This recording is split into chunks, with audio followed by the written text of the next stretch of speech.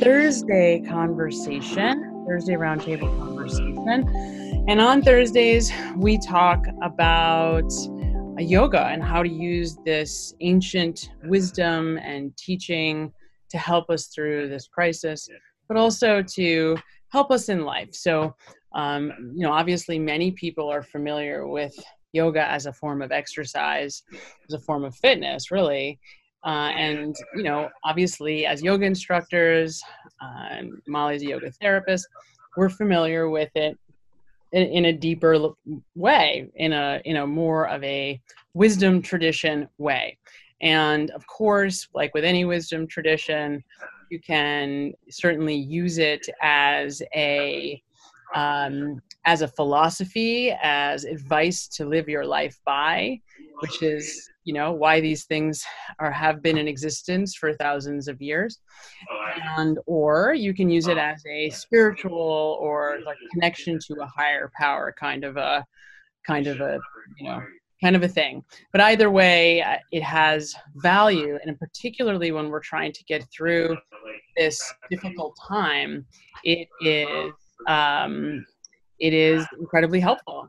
So my thought is, today I wanted to just sort of take a step back and help people understand the landscape of yoga.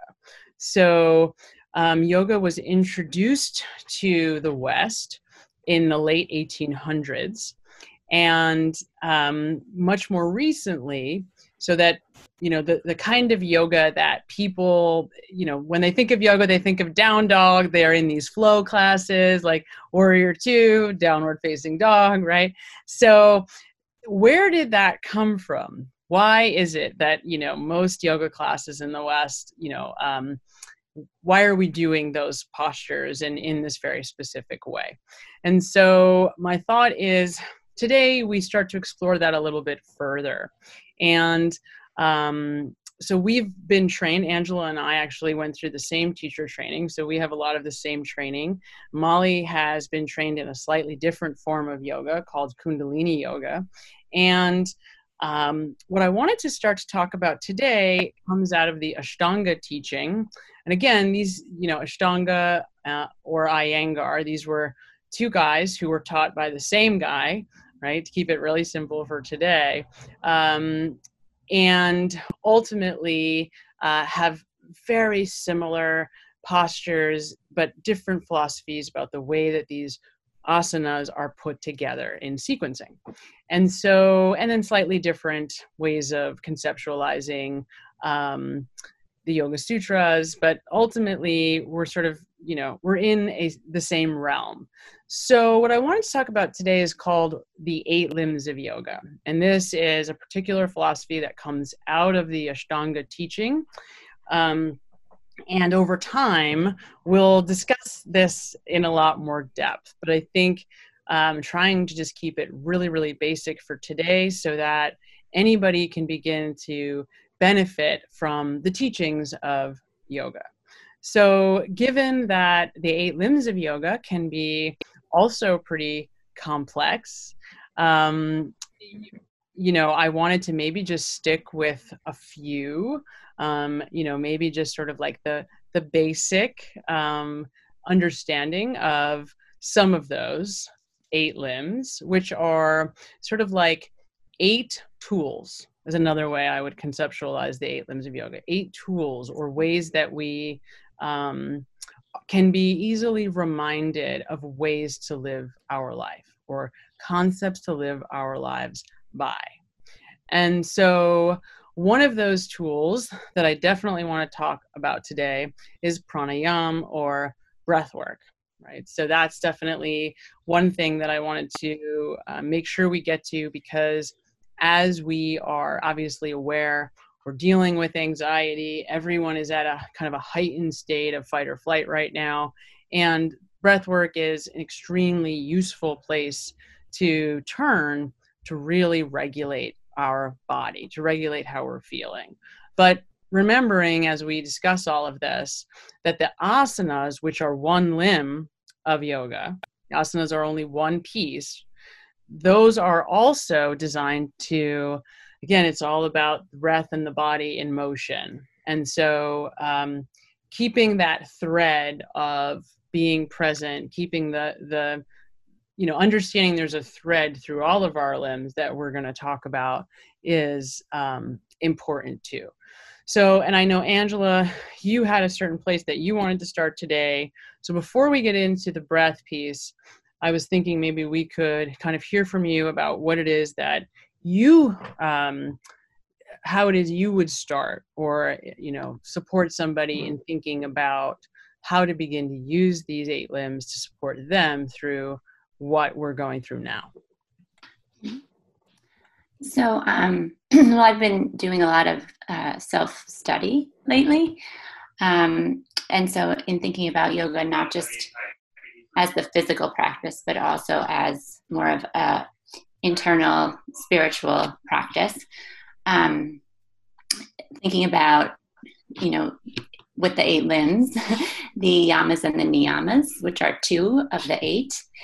And those 2 have to do with the external, right? Because there's like the limbs that have to do with the outside, and how, we behave externally out in the world, and then how we behave internally, or not behave internally, but how, when we go inside and we go inward. Mm-hmm. So in thinking about, how we behave out in the world, the 2 that I've been looking at are the yamas and the niyamas. Mm-hmm. And the yamas can be thought about as, how we behave towards other people. And then, the niyamas can be thought about how we behave towards ourselves, right? So some examples of a yama would be ahimsa, for example, right? So non-harming is another way of thinking of ahimsa. And, that has to do with, not just physical harm to others, but also, how we think about, ourselves and our thoughts, our inner dialogue, right? So is that, is it supportive, or is it something that is doing us a disservice, right?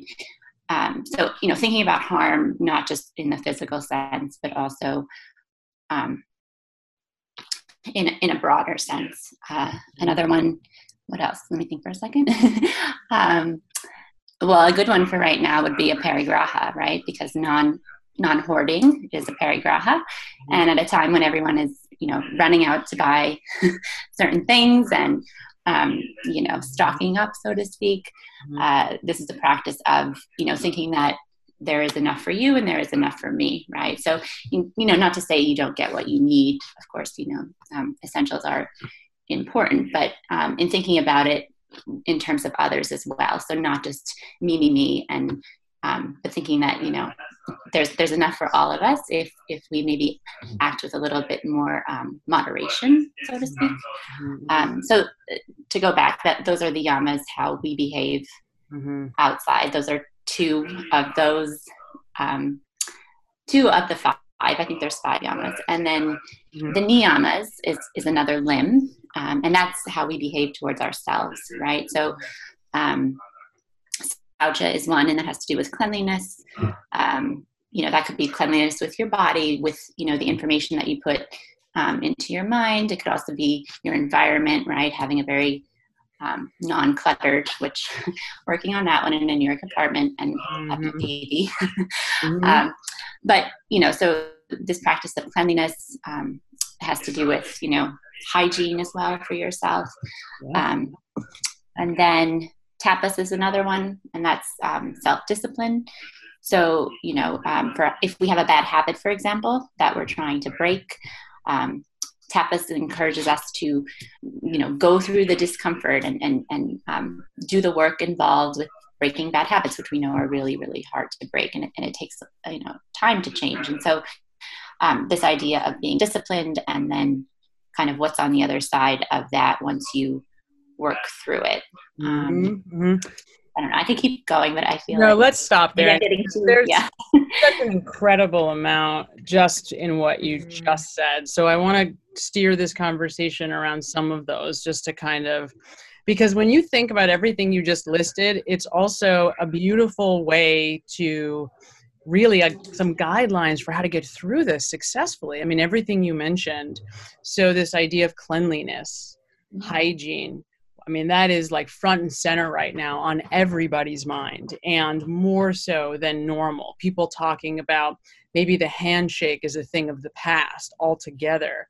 So this idea of, you know, cleanliness and in keeping the insides and, you know, every aspect, the clutter that you mentioned, all of this sort of good practice for how to live. Again, these are guidelines for how to conduct yourself daily, which is what a lot of wisdom traditions will, you know, give us or offer us. But, you know, this is part of why I wanted to talk about the 8 limbs, because you know, these are really perfect for what it is that we're experiencing right now. So that was one that you mentioned, was, you know, cleanliness.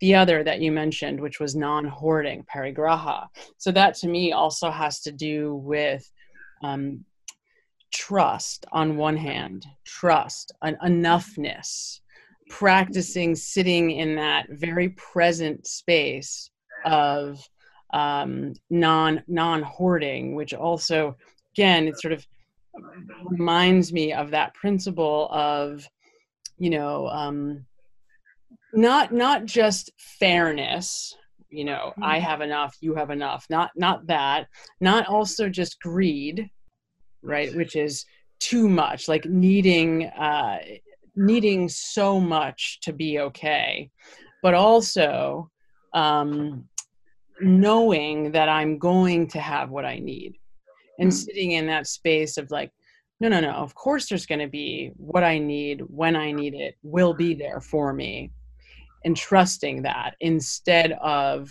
that space of, oh my God, there's not going to be enough, and when I need toilet paper it won't be there, and what am I going to do if I don't need toilet paper? I'm gonna have to go out to the store and get more toilet paper, and then I'm going to put myself at risk, and then I'm going to, you know, I mean, and again, that's what people do, and that's what many people live in, you know, perpetually, day after day.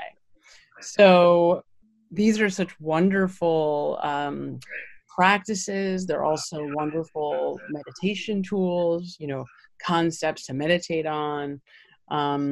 So just sticking with maybe those for a moment, I wonder if, Molly, you have anything that you wanted to, because I know that these are things that you try to practice routinely, and may even be able to help with how we can begin to do this in the best possible way. Yeah, thank you, Angela. um, yeah, I think, you know, one of the most sort of helpful tools as a way to kind of, all right, so these are great ideas, guys. These are great concepts. These are kind of nice things to talk about, but like, how do I implement them? How do I track them? How do I, you know, give them more of a framework in, you know, my day in and day out, right? Mm-hmm. So journaling can be really helpful. These principles are also really nicely aligned with 12-step principles. And one of the tools that we use in the 12-step program is a daily inventory. So really kind of looking at each of these both, and you can use the yamas and the niyamas, right? And then sort of evaluate at the end of the day, right? How did I hit these different, you know, concepts in my interactions with others, and then in my internal landscape, what were kind of my thoughts and what directed my actions today? So it's helpful. You know, you can use these yamas and these niyamas as a sort of an intention in the beginning of the day. Mm-hmm. You know, where on the scale do you know I want to be? Like, as you mentioned, Sam, like, is this something that I want to bring into a meditation or like in the morning? And, you know, really today my goal is to really work on non-harming. Okay, let's just to pick one, you know, what do you want to work on today?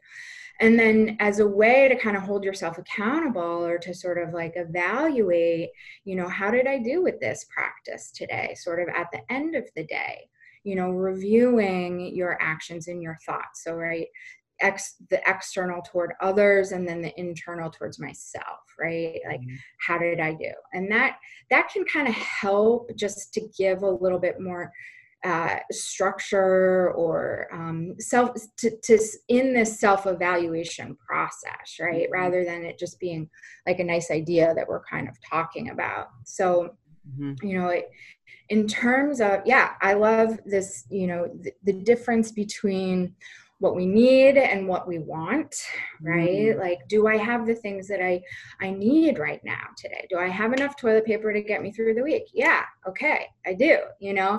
And if I do run out, right, sort of this trust that, like, you know, there'll be more somewhere that I can get my hands on. And you know what, if there isn't, then what else do I have in my house that I might be able to make use of, right? Like, this is a conversation I just had with my mom. She's like also, you know, doing an inventory of what other paper products she has in the house, right? So how to sort of get creative with the things that you do have, right? Both like the supplies, but also, you know, what resources do I have on my insides that I can, you know, make use of today? So you talked about it as sort of like this greed, I need more, which all comes from this fear, right? And you said the opposite is trust, right? So trusting I'll have access to what I need when I need it, rather than this sort of fear, you know, that I'm not going to have the things that I need when I need them. And,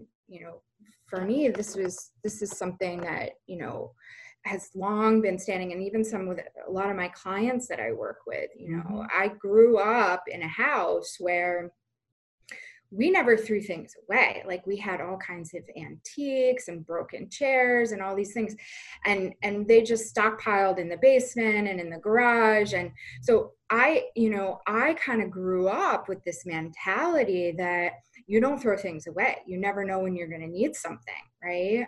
And so as my sort of yoga practice and discipline grew over the years, you know, I started looking in my closets, and right, there's both like, there's a metaphor here. There's the gross, like physical, like in this world, you know, aspects to the limbs and the yamas and niyamas.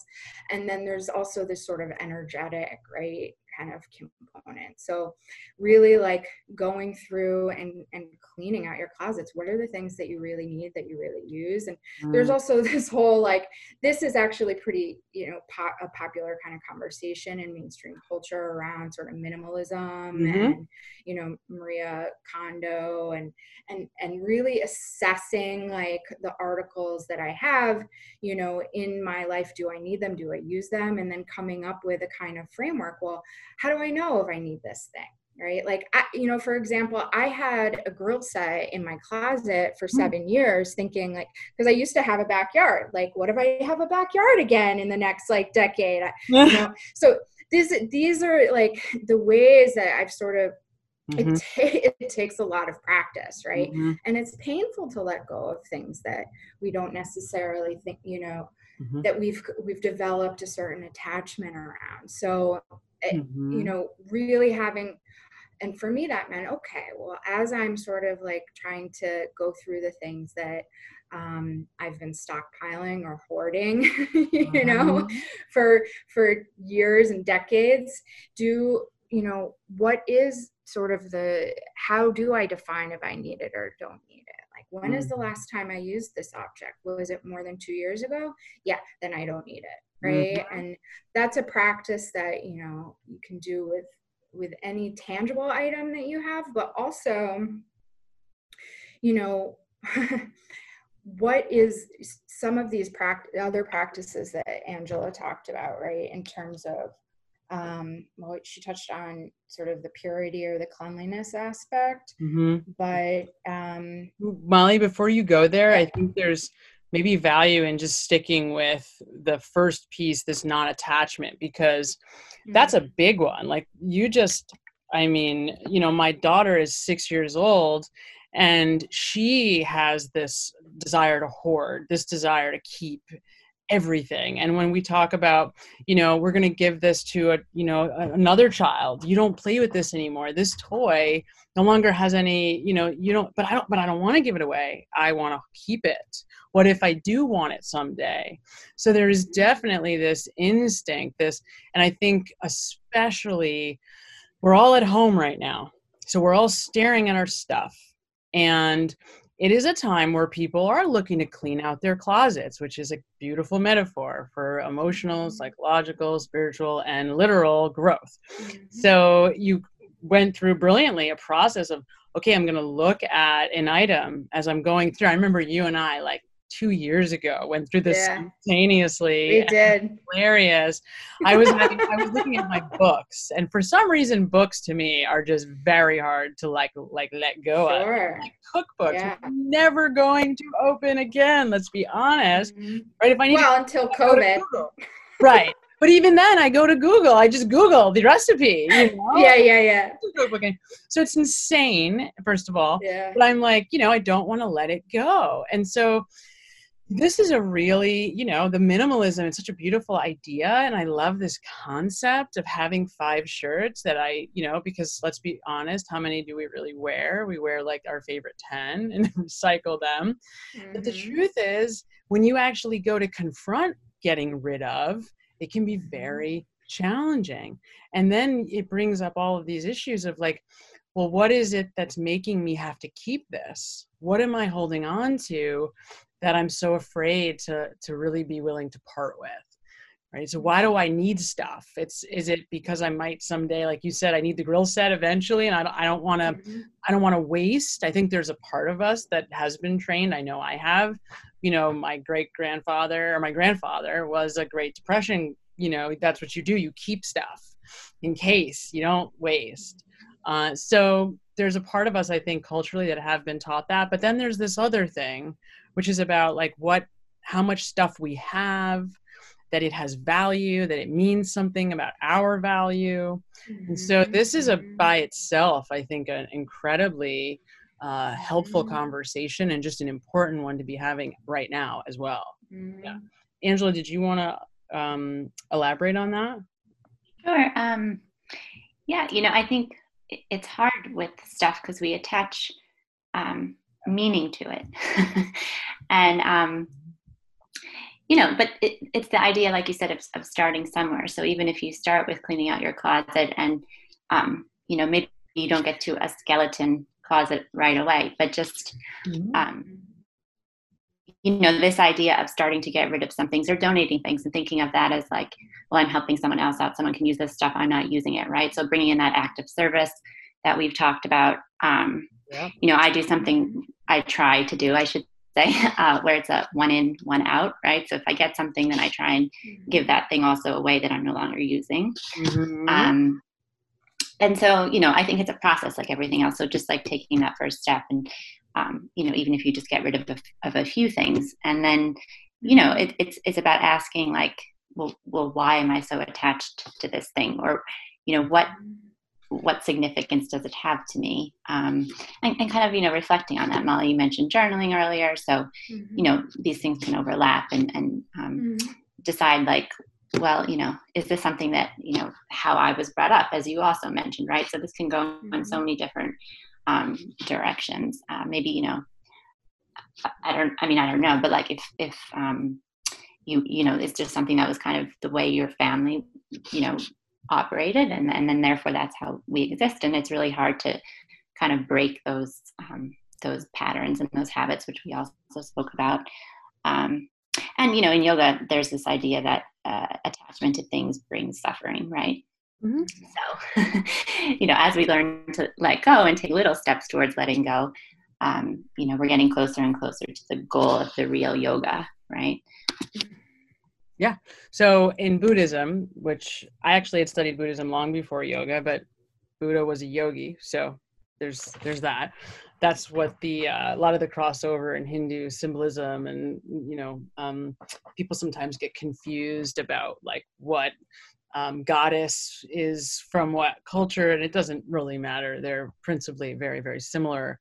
And this idea of non-attachment is obviously central to what mindfulness is about. Really, this idea of non-judgment is really also non-attachment, is being in the zero space. And in Buddhism, I remember when I learned about the mandalas. So if you don't know what this practice is, it's very common in the Buddhist tradition for, monks to spend days making these sand mandalas. So we've all seen those gorgeous, like beautiful, what look like paintings, and they're very, ornate, and they're like these little tiny, these huge sort of like the circles. So you'll see the samsara, the circle of samsara, and it'll have all kinds of just like beautiful details. And they use a sand tool. So they take like very fine colored sand, and they have to like very specifically, it comes out in these little tiny specks to make this gorgeous creation. And there'll be 9 or 10 monks sitting around, and they stay up. So they literally for days will do this, right? And this meditative practice. And then at the end, they have this gorgeous creation, and oftentimes we'll try to take it outside or into the ocean and just let the wind blow it away. And I remember, again, this is the practice, so many practices that we're talking about in this very specific exercise, but it's really about non-attachment. Here we put our heart and soul, labored over this gorgeous, and it's also not about the outcome. So we're not doing something just to get to the finish line. We're doing something for the process. At the end, we do have this beautiful creation that we all contributed to. However, being willing to let that go and let it be about the experience, the process, and what the process gave me at the end of it all. It's just such a beautiful metaphor as well for this idea of non-attachment, and the other side of that, which is attachment brings suffering. So certainly I think the three of us, have a concept of that, but I wonder maybe if Molly, how you would explain that to somebody who doesn't maybe understand the relationship between attaching to stuff and suffering.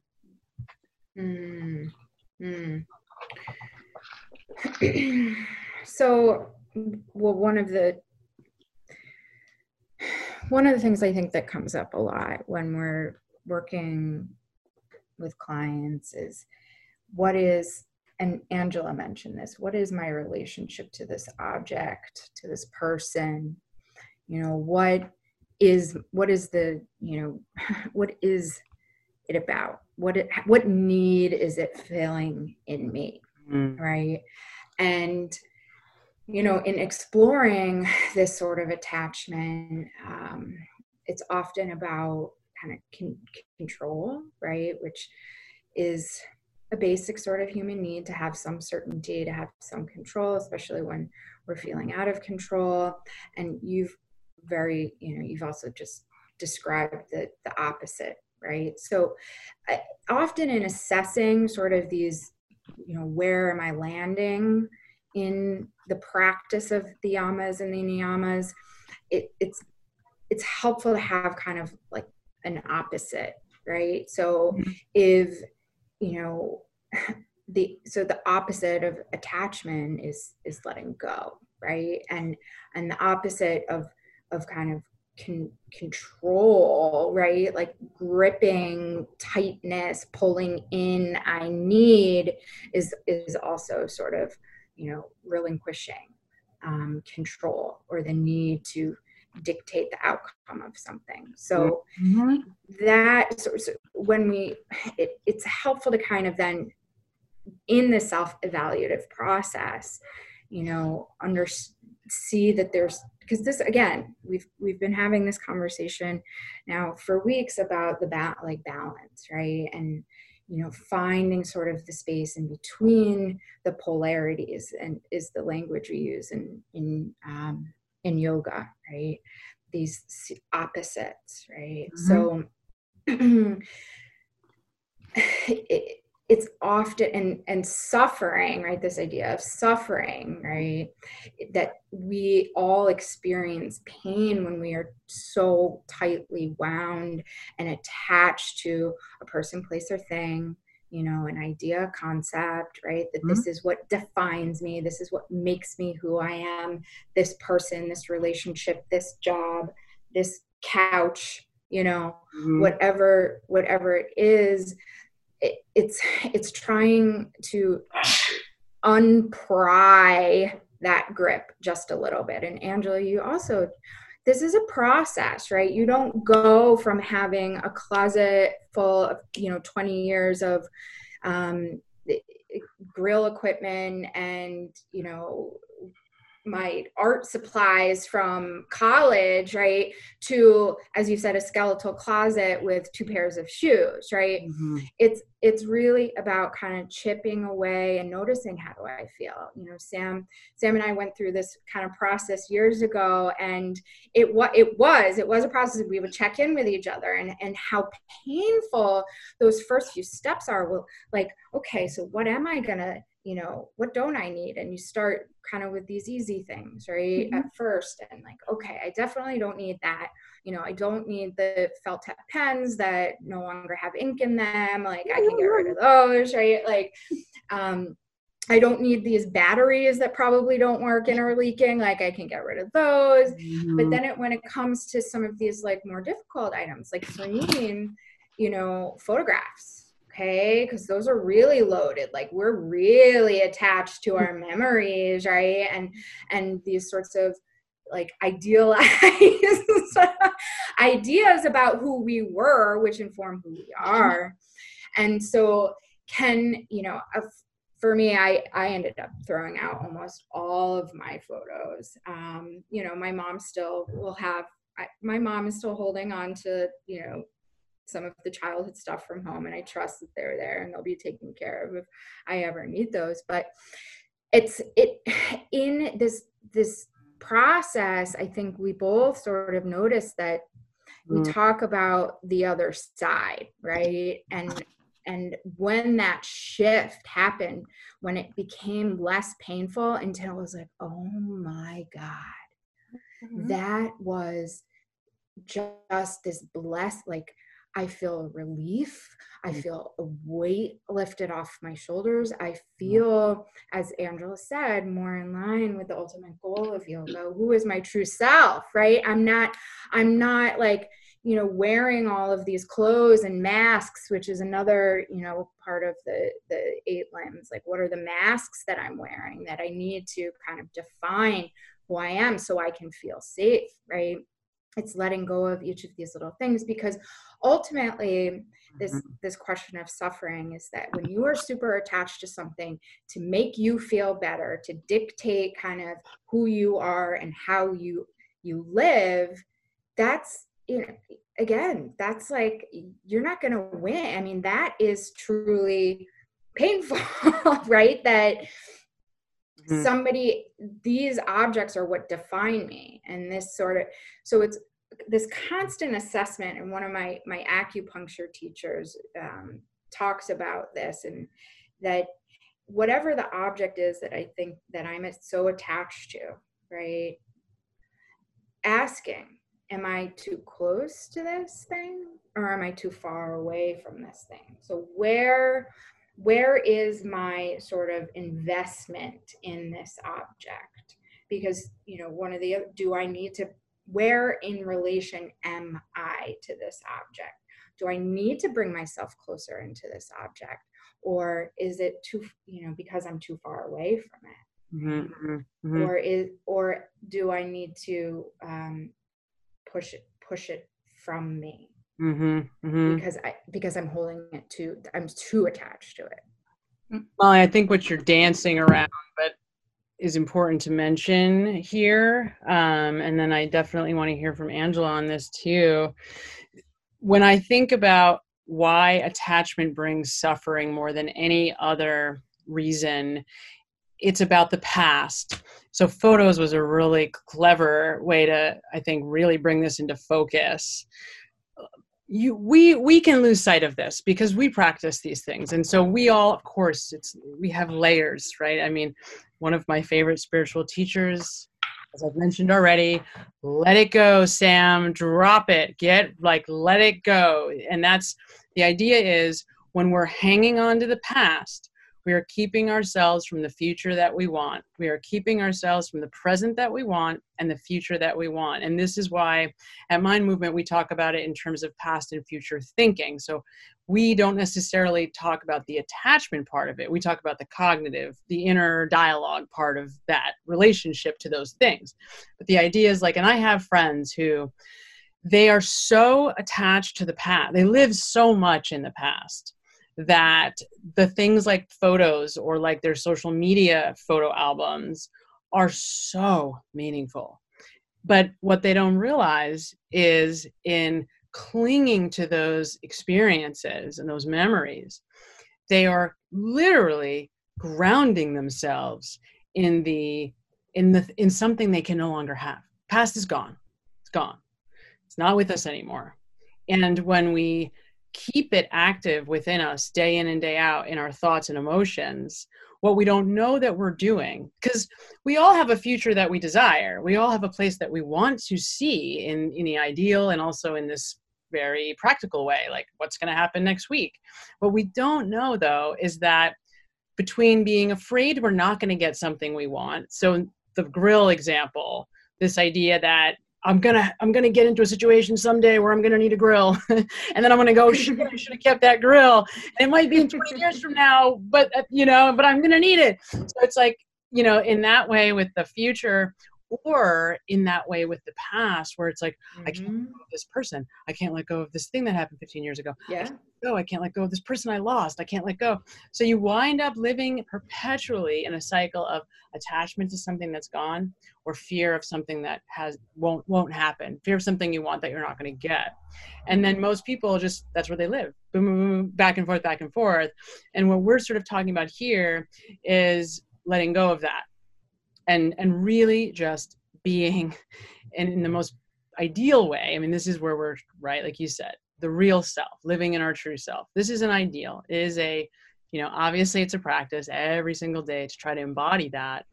But the idea is if we can let go of these things, we can experience our true self and our true state, which is, and some might say, joy, or alignment, or bliss, or awakening, whatever. Use your own, your own language.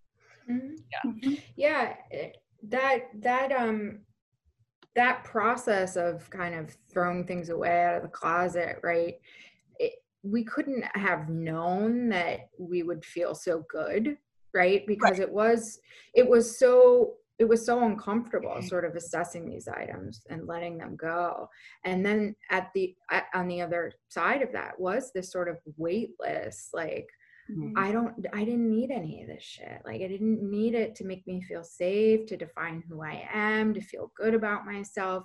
And so there was a huge opening, and Angela talked about this too, one item in, one item out, right? Like, and you can work with that ratio too, like one item in, two items out, right? Like because what happens when there's space, right? When you have, now there's a whole, if I let two items go for every item I take in, then there's space there, right? Space that was occupied by a grill or photograph or whatever else, that now, what does that space do? What does that mean? How does that feel? Yeah. Angela, did you want to? Yeah, sure. So, I think space is a good place to start because, even though we're talking about physical space, we're talking about decluttering and cleaning, but what you're also mentioning is once this happens, how you feel lighter, right? You feel like you have more space. So it's not just in a physical sense, but it's also in a, emotional sense or psychological sense or whatever the case may be. So I think it in a way, it frees us from being stuck. Correct. Like I think about my pre-pregnancy jeans. They're never going to fit again, but they are still in the closet. Probably time to donate them, right? But that's just my personal example. And I wanted to just say something about, attachment and suffering. I think, another thought of mine is that, when we reach for the thing, whatever it is, we talked about clothes, we talked about handbags, even if let's look at substances, right? A lot of the clients that we deal with, I just want the joint, I want the glass of wine, the thing, whatever the thing is, we continue to want more of the thing, because the thing itself, right, the material items, the substance, whatever, is not what actually makes us feel better. So we just continue to want more and more and more, and it's a very vicious cycle. But when we try on the opposite of reducing and making space and getting rid of things, we feel better, right? So this is an interesting idea, right? Of, Sammy talked about bliss and joy and happiness, right? Like, so. Yeah, right. Letting go. I mean, if I had to sum this up in one very, very simple way, it's just, non-attachment, let go. Like Molly said, it's nice to have both. It's nice to have, where are we going? Yeah, okay, Sam, non-attachment. What the hell does that mean? Well, really what it means is let go. So we pick up an item, if you look at that item and there's that inner knowing, so in your, I always talk about the gut as the truth place. People talk a lot about their heart and their heart and their mind. We talk about the intellect and how we feel, but a place that I like to draw a lot more attention is knowing. And knowing for me comes from the gut. That's how, when I truly need to come to terms with myself and say, look, at the end of the day, what do I know? For example, is this relationship really good for me? What do I know? But what do I know? What do I know? And what maybe I don't want to know, right? So Molly and I, the other Molly and I on Tuesdays talk a lot about relationships and how do I know when a relationship is over? Well, oftentimes we know, we do know. We just don't want to ask ourselves for that truth. But this is one of those, kinds of opportunities where we can start, like you guys said, small. You start with like the closet that has the stuff that you haven't worn since 1999, right? Or whatever. And, that's where you start. You start with the stuff, you're more okay. And then you work from there outside in. And you can ask, like, in my gut of guts, what do I know? Do I need this? And if the answer is right away no, then the answer is, I don't need this. It can go. And so I think there's also an element of honesty, truth, and that is also a really healing and cathartic exercise, because really what, alignment is not just about non-attachment. It's all about allowing the truth, or who we really are, to emerge to the forefront. And as Dana pointed out weeks ago in our time on Thursday, it was our true state. In yoga, we believe that our true state is that joy state. And so it's those attachments. It's that fear of the stuff in the future, the uncertainty, or those attachments to the past that actually keep us from our truth or our real state, or that alignment that is happy, that is peace, that is free. And so we don't know it, but by attaching, and you use substances, which is like the ultimate, or people, I mean, the things that we can get physiologically addicted to tend to be the hardest, because they literally hijack the reward systems of our biology. And so they can be, not that all of these things don't in some way, but those really intense attachments can be the hardest to let go of, because right? We're so stuck in it with those things. We're so in it. We don't know how to get out as well. So this idea of, okay, I want to let go. How do I begin to walk through that process? Many people that we work with, or that maybe we don't even work with, but that have reached out to me even in the last 4 or 5 weeks, are really in it. Like they're in it. They feel so stuck and sad and afraid. And so, one of the things that I think yoga is best for is practicality.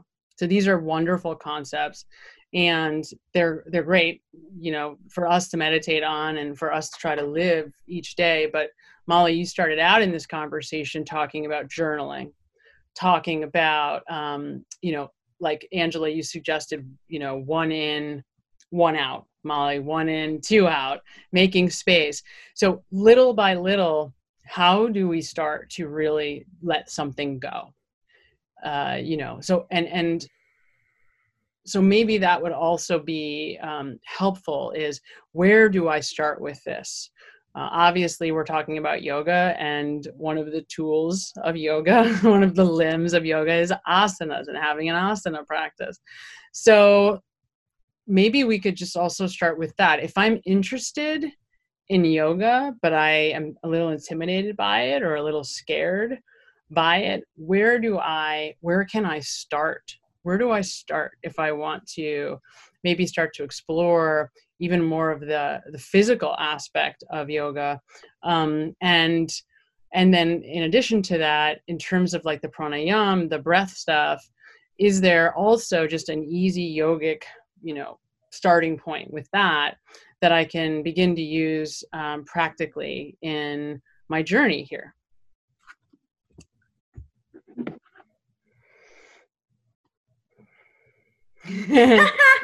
Well, so I mean, we can talk about asana or we can talk about pranayama. Pranayama. So asana doesn't happen without pranayama, right? You need to connect to your breath in order to move in the postures. But I think pranayama is also integrally linked to sound, or what we think of the Om, the first sound in the universe, right? For us here in our gross form on earth, right? Pranayama is the first thing that we do when we're brought into the world, right? When we take a breath, we come out of the womb, we take a breath, right? And then we make a sound, right? So those two things are integrally linked. But for the majority of people, they have no idea how to breathe. So it's actually almost the exact opposite of what most of us do. So if you're a smoker, you have a lot of anxiety, you're breathing short breaths in your chest, right? So one of the most basic exercises, and I've got a couple up on the Mind Movement YouTube site as well that are really basic, fundamental Kundalini, not just Kundalini, but particularly to Kundalini breath. So if you want some real like 101 instruction, that's a good resource. But learning how, so what is prana, I guess, is also a good question here. And when you think about first coming into the world, right, as a baby, right out of your mom's uterus, prana is our life force energy. It lives in the breath, right? So and in Mind Movement, we talk a lot about this, but yoga, breath, right? Manipulating the breath allows us to manipulate our thoughts, right? So there are like infinite different ways that we can manipulate the breath, contain the breath, and then there's all kinds of different functions in terms of, do I hold the breath in? Do I hold the breath out? And how they can regulate our parasympathetic and sympathetic nervous systems. But just in terms of like a very basic getting started in regards to breath is learning to do a really full breath. So getting more familiar with the parts of your body that most people walking around are not using. They're not breathing. We're not breathing into our abdominal, our lower belly, and we're not breathing into the mid belly or the diaphragm area. Most of us just breathe shallow breaths here in the chest. So this, Dr. Lisa talks about the full wave breath. I think we have a video of her also. This is an introduction into using both the belly, the mid, and the upper breath. In Kundalini yoga, there's something called the 1 minute breath, right? And that also is about developing lung capacity, but also our internal sorts of capacities to maneuver and manipulate breath in order that we can maneuver and manipulate thought. And so go ahead. Yeah. Exhale. Also, most people don't exhale fully. So, you know, both sides of it. Most people are not inhaling fully, but then they're never letting it go. So you kind of have this constant like stuck, like a stuck breath, like a chesty breath that's, you know, just hang on. And it just, like you were saying, it fosters that sympathetic activation. So we don't even know it, but our breath is also sending the signal that we're not safe. And, you know, it's, it keeps us, as you said, in a compulsive kind of thought place, or in a fear-oriented thought place, which again doesn't allow for us to let go and move forward or move into the lives that we really want. Because, you know, there are some that teach that part of our suffering is about not keeping up with who we are now. That in every moment, every life experience we have is about becoming the fullness of who we are now. But we, like you mentioned earlier, we're so attached to these ideas about who we are. Oh, I'm this kind of person, or I'm an athlete, or I'm this, or I'm that, I'm a yogi. You know, and all of this at the end of the day winds up keeping us stuck because we get so attached to that we don't end up who we really are now, which is the most evolved version of ourselves now. And if we were just able to let go perpetually, myself certainly included, then we can really live and walk in the world we want most, which is really like that lines up with who we are now, not who we were yesterday. But this is when I say this is not taught, I mean, it's like maybe the farthest concept from one that we are ever even inundated or ever even exposed to, forget about, you know, taught how to live in. But that's what this kind of all, to me, like kind of is leading us towards. It's sort of like each of these little limbs and practices and breath exercises. I mean, they're like these little tiny pieces that when you put them all together over time, give you more freedom to live as who you really are now, in a more comfortable and kind of in a place of trust and, you know, allowing. Yeah. Angela, did you want to? Yeah. So breath, you know, I would say before yoga, I never even really thought about breath, right? It's something that we do all the time. It's involuntary. We don't have to think about it. But, you know, as you mentioned, when you start to focus on the breath, you know, what is the quality of the breath? Molly, you mentioned, where are you breathing? Are you breathing into your stomach? Are you breathing into your chest or into your throat? All of this is information, right? It's information about how are we feeling? You know, it could be simple, like sleepy or awake, or it could be I'm feeling really anxious and you know, I'm tight in my chest. And so, you know, it could also give us information as to how what is our mood like, right? So when we start to bring our attention to the breath, that is where a lot of this kind of self-study in a very basic way. But, you know, never really thought about the breath until I started taking yoga. And, you know, where to start yoga without actually taking a class, you know, I don't know. I think you have to do some yoga in order to start yoga. But there's so many, but there's so many different types, right? Like there's the power yoga, right? For those of us that are athletes and want to work out and we want to sweat and we want like high energy and people, you know, music and crowd. And then there's, you know, yin and restorative, where we're basically just stretching and resting and really tapping into a you know, more of a down regulating practice. So, and everything in between, right? So, you know, I would say that yoga has a wide range, and it's about like dabbling in different forms and what form resonates with you in the beginning. And that may shift over time, you know, but just, you know, finding some type of yoga practice that you connect with, because there are elements, as you said, that are threaded throughout, right? So breath being one of them. So one video, so we're at time, you guys, which is unbelievable. Already? That went fast. But one video that I think has, just to me, it's very short. It's by Satguru, which, like him or not, this video talks about yoga, the asanas, and their significance in the tradition, in the wisdom tradition of yoga.